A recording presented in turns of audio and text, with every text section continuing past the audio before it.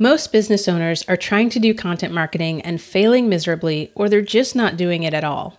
That means all your strategies for getting clients rely on you showing up every day, feeding the social media machine, manually following up with leads, asking for referrals. It's haphazard, and it means you can never really tell where your next client is coming from. That's why I created the Pot of Gold content marketing database. Once I got strategic with my content and put it all in one place so that I could see it, organize it, and put my hands on anything I needed within seconds, it completely changed the game and allowed me to scale my business from just me to a team of 6 people in just 7 months. The Pot of Gold is a simple system, but some people have had trouble getting started because they weren't sure how to go from content to clients. I put together the Content to Clients workshop, and over the course of 3 days, I personally guided a select group through setting up the Pot of Gold, brainstorming ideas, organizing existing content, and then getting crystal clear on exactly what content to create to turn their followers into buyers. Each day was filled with breakthrough moments as participants found the missing links in their content marketing. In this workshop, I cover the 4 things you need to know and the 6 things you need to do to get your content marketing working. Content to Clients includes access to the Pot of Gold Content Database 2.0 when you sign up with a brand new walkthrough. And you get step-by-step lessons on brainstorming your ideas, adding existing content, and how to prioritize what to create first. If you're ready to get your content sorted and working for you 24/7, go to carveldigital.com/clients to grab the workshop recordings and get notified of our next live workshop. Welcome to Begin As You Mean to Go On. If you're a woman of color with a mission-driven, service-based business and you want to increase your income and your impact without burning out in the process, you are in the right place. I'm your host, Karonda Adair, recovering WordPress developer, content marketing coach, and CEO of Carvel Digital. I've survived being a Black woman in the tech industry, getting fired for culture fit, and gone on to build a thriving business. I want to show you how to work hard once to create systems in your business that continue to work for you as you grow so that you can not just survive, but thrive and live your best life. Let's get it going. Hey y'all, welcome back to Begin As You Mean to Go On. So happy to have you back. And today you're in for a treat because I am talking with Trudy LeBrun. Trudy is a diversity, equity, and inclusion consultant and trainer. And tell you what, y'all, she's not new at this, okay? She has been around a while and she really knows this stuff inside and out. What she does now is she helps business owners with businesses of all sizes to really build equity and inclusion into the framework of your business. This is not something that you just, you go to a training or you go to a workshop and then you're done. If you really want to do this right, then it has to be a practice and you have to make a long-term commitment. And Trudy helps guide business owners in that commitment to really look at their businesses and see how they can weave more equity into their practices on a day-to-day basis and create better business cultures. I'm really excited for you to hear this conversation. If this is something that you feel passionate about, that has been kind of on your to-do list, but you're a little bit overwhelmed about, where do I start? How do I get going with this? Then this is going to be a great conversation for you because we cover that. And we also talk about personality tests and why they're problematic and suggest an alternative that you can use that's kind of fun and playful. So enjoy the episode. And if this happens to be your first time listening to the podcast, do me a favor and listen to the entire episode. And if you find value in it, then go ahead and open up your app and leave that 5-star rating and review. That's going to help someone else who is struggling with issues of growing their service business. It's just going to validate for them that, yes, this is worth my time and attention, and I'm going to get value in things that can help my business. So I'll make that ask at the end of the podcast. But for now, just sit back and enjoy the episode. Hey, Trudy, welcome to the podcast. What's up? Thank you for having me. So this is going to be so much fun. But before we dig into it, let's start with you. Go ahead and introduce yourself, share your intersectional identities with the people. Tell us about you. Yes. So my name is Trudy LeBrun. I am a straight, cisgender woman of color. I'm biracial. My mother is white. My father is Afro-Latino. And what else? And what kind of work do you do? Yeah, I am a coach. I am a business and leadership coach for entrepreneurs and leaders who want to do business in ways that are just and prioritize diversity, equity, and inclusion, and really want to kind of live and work in a way that is equity centered. I love that. And the reason I wanted to have you on is because a lot has happened in the last year, and a lot of white people discovered racism last year. And there's a lot of like, oh, racism. Okay, let me go take care of that. Right? Like that's the vibe that I get from a lot of folks who are new on this train. And so what I love about your work is that I think it's very similar to mine, and that it's a lot about foundations, right? Not just been like, let me go take a workshop, but like, let me weave this into the way that I do business. Can you just talk a little bit about that? Yeah, so I spent a long time in the education and nonprofit world doing a variety of things, but really a through line of all of my work has been around equity and justice. And when you're working in big systems like school systems, it's really hard to make change. And I spent a lot of time going, being that trainer in the front of the room, that when HR sends you to like diversity training, like I was that person that went in and, did the song and dance of like, here's diversity, here's what it means, here's why, this is systemic racism, blah, blah, blah. And like great, important work, and like, it's important because it's exposing people. A lot of times people didn't know these words and know these concepts, but it's not effective. It's like top of funnel, right? Yeah, exactly. Yes, yes. So anyone who's ever been to have to sit in that training, like it's a little frustrating because you kind of learn some stuff and you're like, okay, great. Now what? Like you're going to leave, the trainer's going to leave, and like we're going to, go about our business. And so when I finally, went out and was able to build my own company and do the work the way that I knew that it needed to get done, I promised that I wasn't going to do that anymore. That I was going to create ways for people to work with me really deeply and really prioritize impact and transformation. So what we try to do is help people, we're not trying to turn people into like social justice warriors. That's not the point.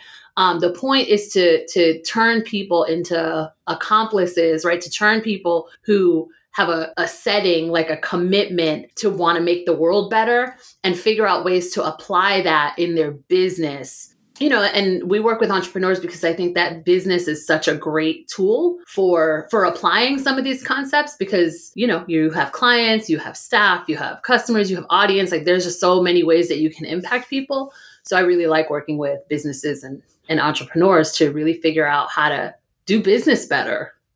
Yeah. Yeah. I love it. Cause I listened to a recent episode that you did that was like 5 signs that you have a toxic business culture, right? So what are some of the signs, and maybe some like less obvious signs that like, maybe this is work you need to think about doing for yourself? Yeah. Well, I'll say that, the work is stuff that everybody should be thinking about doing, like period, whether you are white, Black, brown, Asian, indigenous, like everyone needs to do work to be equity centered. And that's why a lot of time we spend with clients is talking about how do you diversify your team and how do you create more inclusivity and those kinds of things. But really the outcome of that is really about like culture, like how you build a culture. It's not that you just should build a diverse team just because, right? Like we want people to understand. So they can be miserable inside your company. Yeah. Like it's important for people to understand like how that contributes to like a bigger picture and like the snowball effect of all these like decisions that they make day to day, right? So you can have a diverse team, but have a toxic work environment, and that's not good. Like you could have a company full of people of color and it's a toxic work environment. And so putting our attention, like centering. That seems worse because people, I think there's this assumption that's like, oh, if you're a person of color, then it's automatically okay. And it might be even harder to see like, that doesn't necessarily mean it's okay. And how do you tell? It's also an unreasonable expectation because the thing is that we're not taught how to be like the kind of leaders that center equity and that pay attention to culture. For the most part, people go to schools that reinforce like traditional power dynamics. People go to college. Yep. our measure of success are these kinds of like really formal, like work really hard and the boss makes the decisions and the workers just do what the boss says. Like that is ingrained at every level of our personal development, right? In business, we go to the white dude bro-led masterminds to learn, marketing, dude bro marketing, and it's all about the money. And yeah. Or you come up in a corporate system or in the nonprofit world that's just the same. Like they're all the same. And so there's no reason to think that just because someone's identity is different, that they would lead differently. That's not a fair assumption to make. And it's not that it's anybody's fault. It's just that that's what we have. Like that is the environment that we have. Yes. Right. So in order to not replicate that and to not be horrible managers, we need to do that. We need to be intentional. Because the thing is also like, we can't do this thing where we're just like, oh, like, I'm just so cool and like anything goes, because now you don't have a business. You just kind of like have a hangout, like, you have to balance, like, how do I run a business that's like effective, that makes money, that we can all be successful, that I can pay people, that's like professional and serious, and balances this like collaborative shared power environment. And that is not easy. Like, that's just not easy to do. And so some of the things that go wrong, some of the signs that you might have like a toxic environment include, for example, team. Team is a huge part of this. Your team should reflect to you, and they're certainly reflecting to your customers. So people leave with no notice, like staff members are just like disappearing, or they leave in groups, like someone leaves and then a couple other people leave. That is usually a sign that there's something in the culture that's going wrong, because what happens is, especially if those people work together, sometimes like one person is the buffer. And if that buffer leaves and then all of the, drama is being redirected on other people, like it's just like, nah, I'm out. Like I'm, or you don't have that support system anymore. Yes. So that will happen. So that's a sign that something is off, especially if there's no notice. I remember many years ago noticing that on the radio. I don't know if anybody has ever noticed this, but on the radio, if a show is cut, it's almost like it never existed. There is no mention. Like if a radio, for whatever, I don't know why, but if they change their format or like bring in a new program director or something, like no one ever talks about it. It just like, it's kind of like Fresh Prince, like when they swapped out Aunt Viv's and it was like, nobody mentioned it. We're just all supposed to act like, it's kind of like, so if that's happening at a business, that's definitely a sign that something is going wrong. Yeah. Well, and I was just watching Batwoman, which is kind of a terrible show, but I watch it anyway. But like, there's a new Batwoman. Like the lead actor just like, I don't know what that was about, but like there's a new Batwoman. I'm like, exactly. Okay. Those are the kinds of things that you want to watch for. I'll see a couple more things, because this is important. Someone's inability to take responsibility or apologize is also a sign that something is wrong. Like if harm has been caused on the team, or if with like clients or in the audience or something like that, and no one actually takes responsibility and is like, oh, we apologize, like we messed up. But it's always like spun into this like, we're learning, we're growing, we're shifting, like we'll do better. And actually, this is a good learning opportunity for all of us. Like if you hear a lot of that, that is a sign that like something is off. Like you are dealing with people who have such an ego that they cannot be like, oh, I messed up. Like I'm sorry, full stop. Yeah. And that reminds me of, I had what was supposed to be sort of a very high level VIP sort of intensive coaching day experience. And the lead up to it was so chaotic and so not VIP. And there was no acknowledgement of like the inconvenience, the runaround. Some of my team members had gotten childcare, and then there were sudden schedule changes. And we finally get to the thing and it's like, thanks for being flexible. Like, no. I mean, yes, thank you for being flexible. And also, like, let me try to repair, like our part in this. Like it's important that people are able to take responsibility. I'll give you a perfect example. We have a membership program that rolled out really in beta. You know what I mean? Like we were just like, let's open it up, get our founding members. And I got an email from someone that was like, hey, this learning format is really hard for me because I have some, I have some learning style needs that aren't being met. And, I know this is a 12-month program, but I'm wondering if you'd be willing to like release me from the agreement.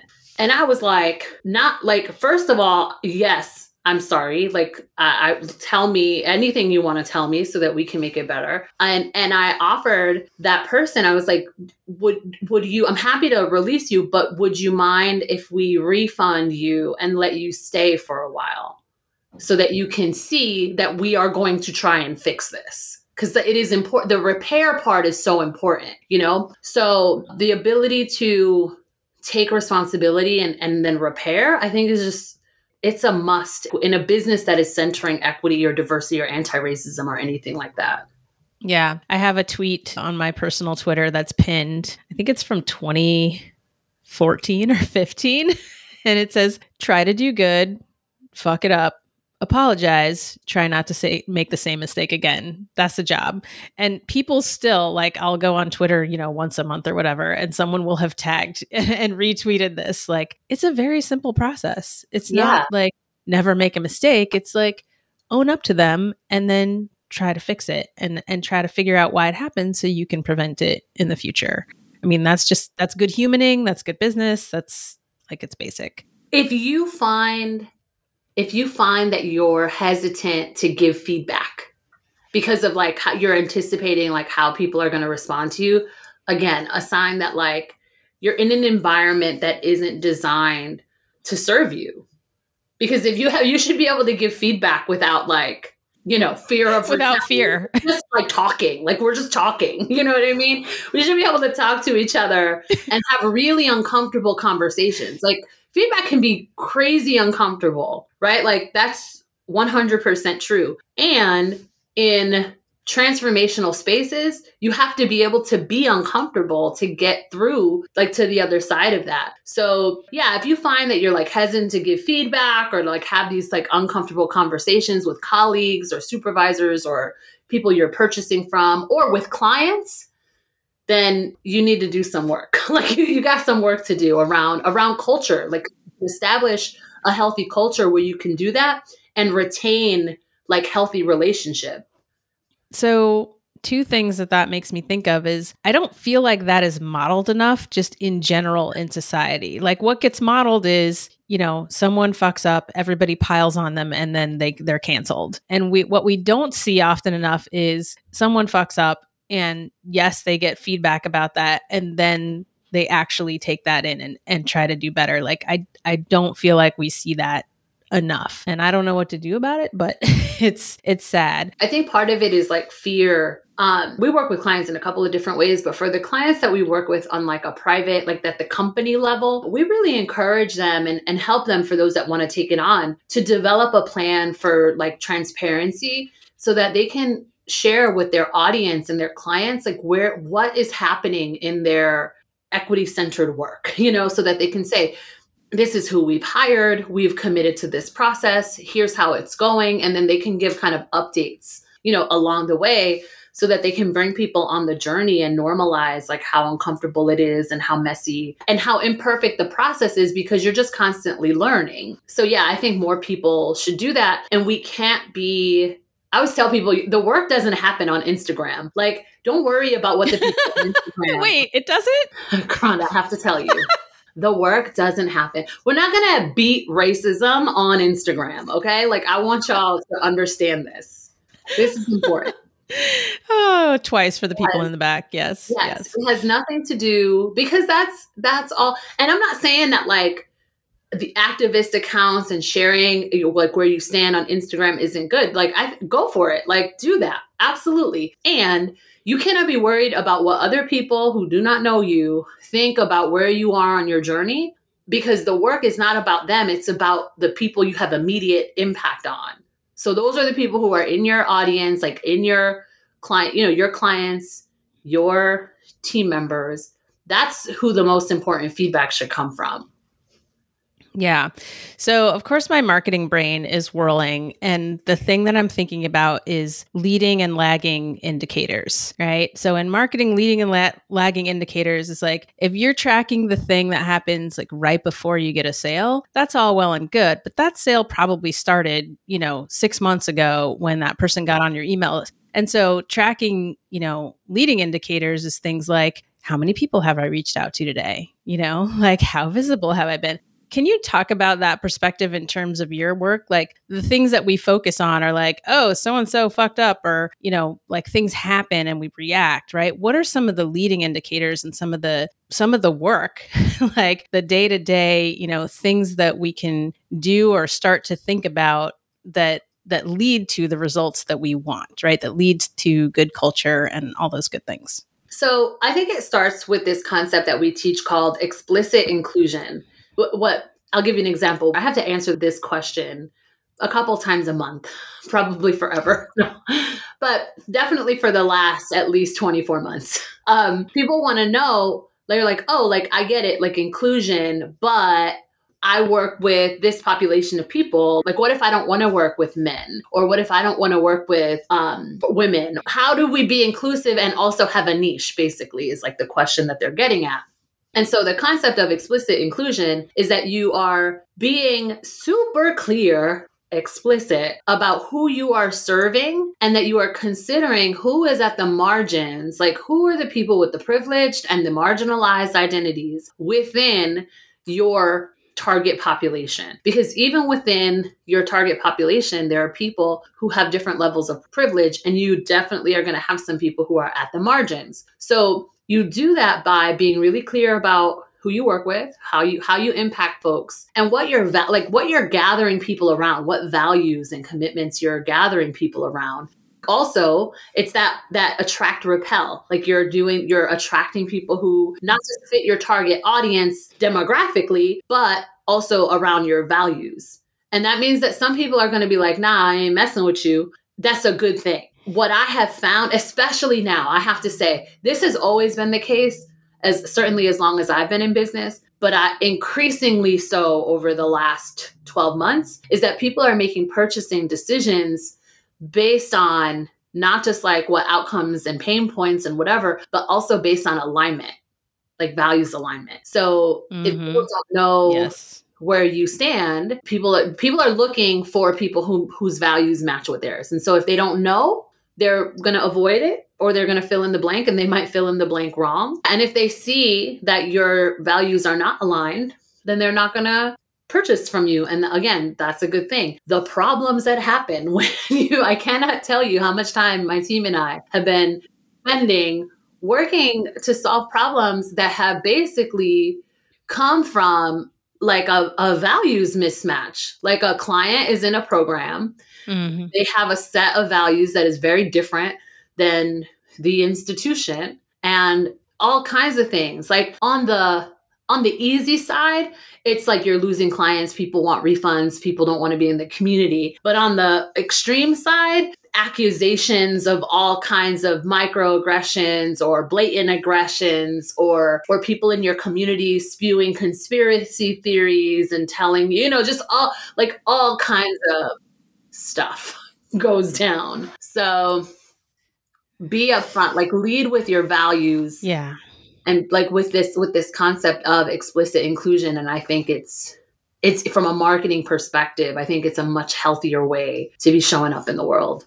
Yeah. And so just to bring that down to the ground, when you were talking about, okay, yes, you can have your niche, your container, your group, sure, right? But let's talk about women, right? Women of color, white women, trans women, like disabled women, like that's still a lot of diversity, right? Within that group. And so, there's a lot of groups that are about women that exclude trans women. So, if you don't know that going in, like that can cause harm. Right. And there's this whole like body of work that I'm not very familiar with, but I know it exists, and I know some people who are in it. That it's weird for me to even say it. It's pussy-based business. Are you familiar with this? I recently became familiar. Some folks we have a Voxer pod of our little business besties group, and Yeah, so I recently became familiar with this, and some folks who, just weren't feeling that particular vibe, like got vilified Oh yeah. in that group. Yes. So, okay. So this is a perfect example, right? Because people have the right to run the business they want to run. But if you are teaching pussy-based business, then you can be explicit about that. And it no longer becomes a question about gender. It becomes a question about anatomy. Like if you have a vagina, you can participate. And that should be all that we need to say. You know what I mean? Has nothing to do with gender, right? It's just, Yeah. again, anatomy. So it has really to do with being really clear and explicit about what it is we're actually saying. Right now, there's another component of it that has to do with preparedness, right? Like, is the facilitator or coach prepared to hold space for people who have different, gender identities, right? And again, I would go back to this explicit inclusion. Be clear about where you stand. If you're a racist, I want to know. If you don't like Black and brown folks, I want to know. I have got to a point in my life where I'm done convincing people that whether or not racism is real. I'm not having those conversations anymore. I used to have those conversations a long time ago, but that used to be my job because I used to be sent in. It's exhausting. Right. It's exhausting. It doesn't work. So I don't do that anymore. So my thing is like, oh, hey, go be racist, go be transphobic, go be whatever, go over there. Do it. Go be that over there. That way we don't have to participate. Like, we know up front that it's not a safe space. Like, I will say there are people, activists and educators out in the world who do that work, and they are angels. That is wonderful work to do. Yes. It is, and it's important. Yeah. I mean, there's people needed like at every point in the like top of funnel, middle of funnel, bottom of funnel. We need everybody at all the points. Right. So I'm not saying that work isn't worthy. It is. I'm just saying that like I did that work for a long time and it's not my work anymore. Listen, like I am no kind of professional in any sort of DEI, but I had an accidental nonprofit just like, talking to people about race, and writing angry blog posts about race. And then I was like, wait a minute, I'm not making any money. Let me just retire from this thing that is not my job and that I'm not actually an expert in and go handle my actual business. So, I mean, I'm glad I did it. I'm not sorry because the blog posts are still there. And, I'm like, people can use them or whatever.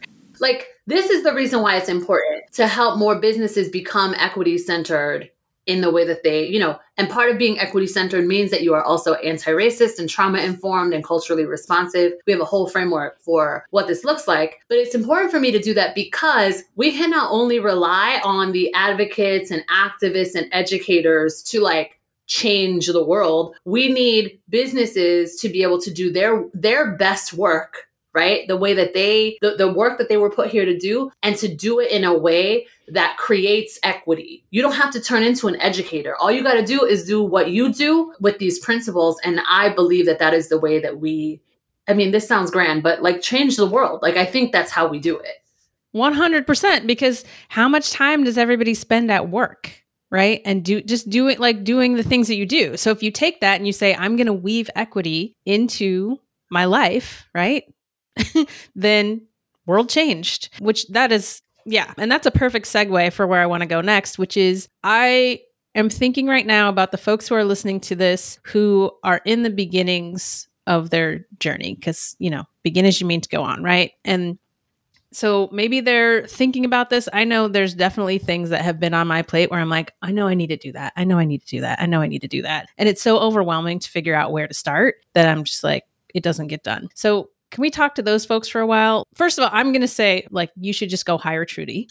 If you're listening to this and you care about this and you haven't done anything about it, like, just go hire Trudy. Like, you have lots of offers and programs and whatever. But let's say they're not there yet. What we recommend people to do is really start with kind of like this personal assessment, right? Open up your phone, look at your podcast list, and just see how many podcasts do I listen to that are hosted by Black and brown folks, Indigenous folks, Asian folks, like just not white folks. And this part is especially important. How many of those are not talking about race? right? Like, because if you're listening, if all the people that you listen to who are Black and brown folks, if all of those podcasts are like about race, then you're missing the point, So thank you for saying this. yes, this is one of my biggest frustrations. It's like, wait a minute, all of your Black and brown guests happen to be talking about race.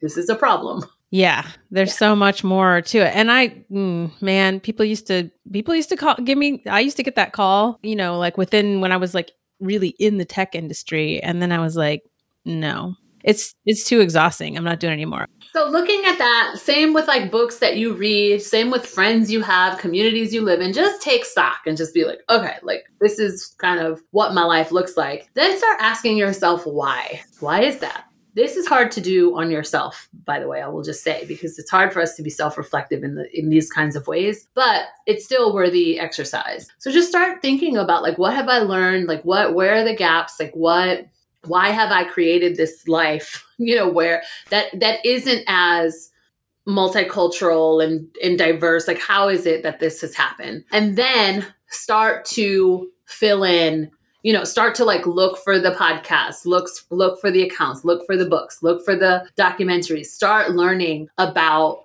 just what's happening in the world. Let yourself become angry. And I'll say also, like, let yourself feel whatever feelings, because what a lot of people share with us is that they feel betrayed. That once they start, especially white women, that once they start to realize the world that they're actually in, it's like we always say equity lens, because it's like you're putting on this new set of glasses that you're never going to be able to take off. Like the world, it just looks different. And people really feel betrayed. They're like, oh, I was brought up to think these certain things, and now I'm learning and to see things through this interpretation. And now I see that none of it is true, and that there's this whole set of other realities that haven't been shown to me before. And that's usually when people start to look for help, honestly, when they start to notice that they have this gap in their awareness and they're like, okay, I need help sorting this out. And then the next part of that is like, what do I do? It's like, what do I understand? What do I know? And then it's like what do I do? And what do you do varies greatly depending on your values and where you are and what community you're in. And, that's why we work with people who have businesses, because business gives you a direct day-to-day opportunity to make choices that impact other people. And so that's why people come and work with us. But yeah, there's a lot of like unpacking. We also work with like leaders, like people who are in leadership in other companies and stuff to kind of help them. But yeah, that is where you start, just with this kind of like awakening. Yeah. And so just selfishly, I would like to add, I've seen people sort of on this journey who post and say like, hey, I've noticed that my feeds and my input and my, everything else is like really white. Like, give me some recommendations. They'll post that on their Facebook or their IG or whatever. And I think that's great. Please don't do the thing where you're like, oh shit, I need Black friends, and start like, I have literally had to be like, you know what? It's just me, y'all. Like, I don't have any more time. Like, I can't be your one Black friend. Like, I just want to put that out there because it's happened to me. I know it happens all the time. So don't be that person. And we're going to drop all your links because I know you have a really good ladder of offers. So like, don't think like, oh, I can't hire Trudy because, of money. Because I know that not to be true. There's something for everyone. All right. I want to talk about NSYNC versus Backstreet Boys. Yes, let's have this conversation. Yes. Can you talk about the post that you put out and the revelation? This past weekend, I was, woke up on a Sunday morning and I was like watching a documentary online. And the documentary was about personality tests. And this is something that I have been talking about with people for a long time. I didn't say this, I'm a psychologist. I'm air quotes, y'all can't see me. By education, I have a master's degree in psychology. I have all but written my dissertation in my PhD program for a degree in PhD in social psychology. And so this is something that has crossed my path many times, like this idea that there are issues with personality tests. And so I watched this documentary, so I'm feeling like a little inspired, but also like sarcastic, because that's a little bit of my nature when I'm just kind of hanging out. And so I post online, the only personality test that I need before making a hiring decision is NSYNC or Backstreet Boys. That is obviously a joke. I mean, there is a correct answer, but that is a joke. I do not make my hiring decisions. What, are you going to share that with us? I will tell you the correct answer. I never did find it. And then after I wrote that, I put like underneath it, using personality tests in hiring is discriminatory and ableist, and we should stop doing it.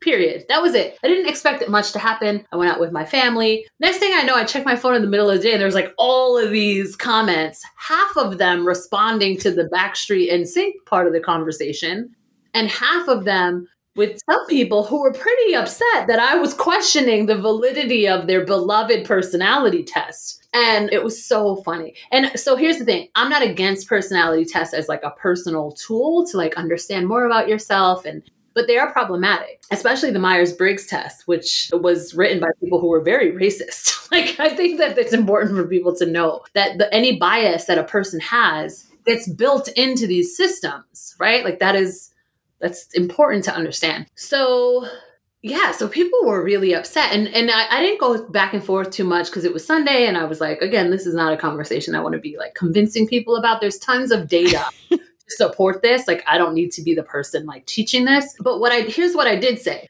The bar for something being discriminatory or ableist, right? The only bar we need to know is that it disproportionately negatively impacts them. If we can prove that, which we can, then there's something about the design of the instrument that is flawed, that has a bias. That's the only bar we need to meet. We don't have to like have these philosophical discussions about whether or not it's right or wrong. Like, no, the bar has been met. Like, that is it. We shouldn't be doing that, y'all. So here's a couple things that I can just say. One is that some of them are timed. Some of the responses, some of the factoring of the results is based on how quickly you respond to answers. I have a couple of sons. One of my sons has like a slower processing speed. And in school, like he had to have longer times to take tests and like different things. So if you have a different or slower processing speed, or you need to interpret data differently, you're negatively impacted. Just not because of your answer, but because of there it is. Who you are. That's it. Right? There are cultural things. They're not designed with cultural context. So sometimes they'll be asking things about how you would respond to certain scenarios, and people might respond differently based on the culture that they were raised in. So there's all kinds of things. The other thing that people don't often realize, especially this one was like, I had to scratch my head about this. Are you familiar with human design? I have seen that phrase bandied about in the circles that I run in, but I really don't understand it. And every time I hear about it from someone I respect, it's about why it's problematic. And so I was like, I don't need to. So I think it's fun. I think it's cool. Like, I dig it. Again, not as like a decision about who I'm going to hire for a job, but just like as a personal thing, right? But I would not call it a personality test. It's based on your birthday and like the time you were born, where you were born. I don't think that qualifies as a test. Like, it's basically like your horoscope. Like, it is not, I don't think it's appropriate to be lumping that into like a test of any kind, right? So that's so the way you know what your human design is like you share your birthday, time, whatever. For some people, that is sacrilegious. Like that belief, right? That the belief of that something about your personality or destiny or whatever is tied to like when you were born or something. That is anti any religion, right? Like, you shouldn't be applying that framework to people who don't believe in that thing. And then for other people, that information is so sacred that sharing it is a violation of what they believe. Like, that sharing their birth time is too sensitive of information. So there's so many reasons why like we take for granted that we should just be able to like have all this information like that. It could, for some people, it might be invasive or it's unnecessary. And it leads to so much bias. Someone in the thread was like, oh, but I work so well with 8s on the Enneagram. It's like, yes, that's because you think you do. It's confirmation bias. I can send you articles on that too. Like, if that's who you think you work best with, that is who you're going to work best with. That's how psychology works. That's how our brains work. So, and all that to say, NSYNC is the correct answer. Why in sync over Backstreet Boys? Been better. I have to know. All right. I really resonated with the person who was like, New Edition. I'm like, thank you. Yes. But No okay, feelings so about New Edition. here's the great part about that, right? There were all these people who were like, New Edition, Destiny's Child, blah blah blah. Like, that's not what I asked you. That is not what I asked you. Had this been a real test that was dependent on employment, your inability to answer the question correctly would disqualify you, right? Like, it would. That's how tests work. That because our system, those tools are not built to give space for like individuality and like all these like culture. New Edition, that's like nuance, cultural thing. Yeah. Like it's a vibe. It's a moment in time, right? It's a decade. So it's a problem. It's just all the way a problem. I love it. And when you posted that, I don't come from like a business background. Like I was a project manager and a barista before I started a business. And so when you posted that, I was like, oh, that's news. Because here's the thing, we go through these programs and we go into these, your dude bro masterminds or other masterminds, or whatever. And your like, dude bro mastermind. That's what I call them. It's true. That's what they are. It's true. It's exactly what you were talking about earlier, where it's like, you're just in the system until you figure out how to get out of the system and meet somebody who is interrogating the system, whose job it is to do that, and say like, so I really appreciated that post because I was like, oh, that's. There are so many better ways to hire people. Like there are so many other measures that we could be using. And there's so many other things that we can do to build a employment process that leads to really strong candidates. Like we don't need to rely on those. There's so many better options. Yeah. And team is it's so fraught. Like I have an episode about what I call the awkward teen phase of business, which I am still currently in, where you're just, you've graduated from solopreneur, quote unquote. And so you're trying to get help. And usually we wait too long to get that help. So we're desperate. I have a really amazing team, but it took a while. Like this is my 8th year in business. It took a while to get there. So, and I'm sure you probably go through like what those hiring processes are in your programs. And that's just huge and so valuable. And like, I just want to say on that, like, don't wait so long to get help. Sometimes it's about resources. Yeah. One of my biggest mistakes with that was not getting help sooner. This has been amazing. I want to open it up and just ask, is there anything that we haven't talked about that is like, oh, I don't want to leave the people without sharing this message? I think just that, like, it's not impossible. I know there's a lot of fear baked into like thinking about equity, diversity, and inclusion and anti-racism and all these words and all the, there's so much there.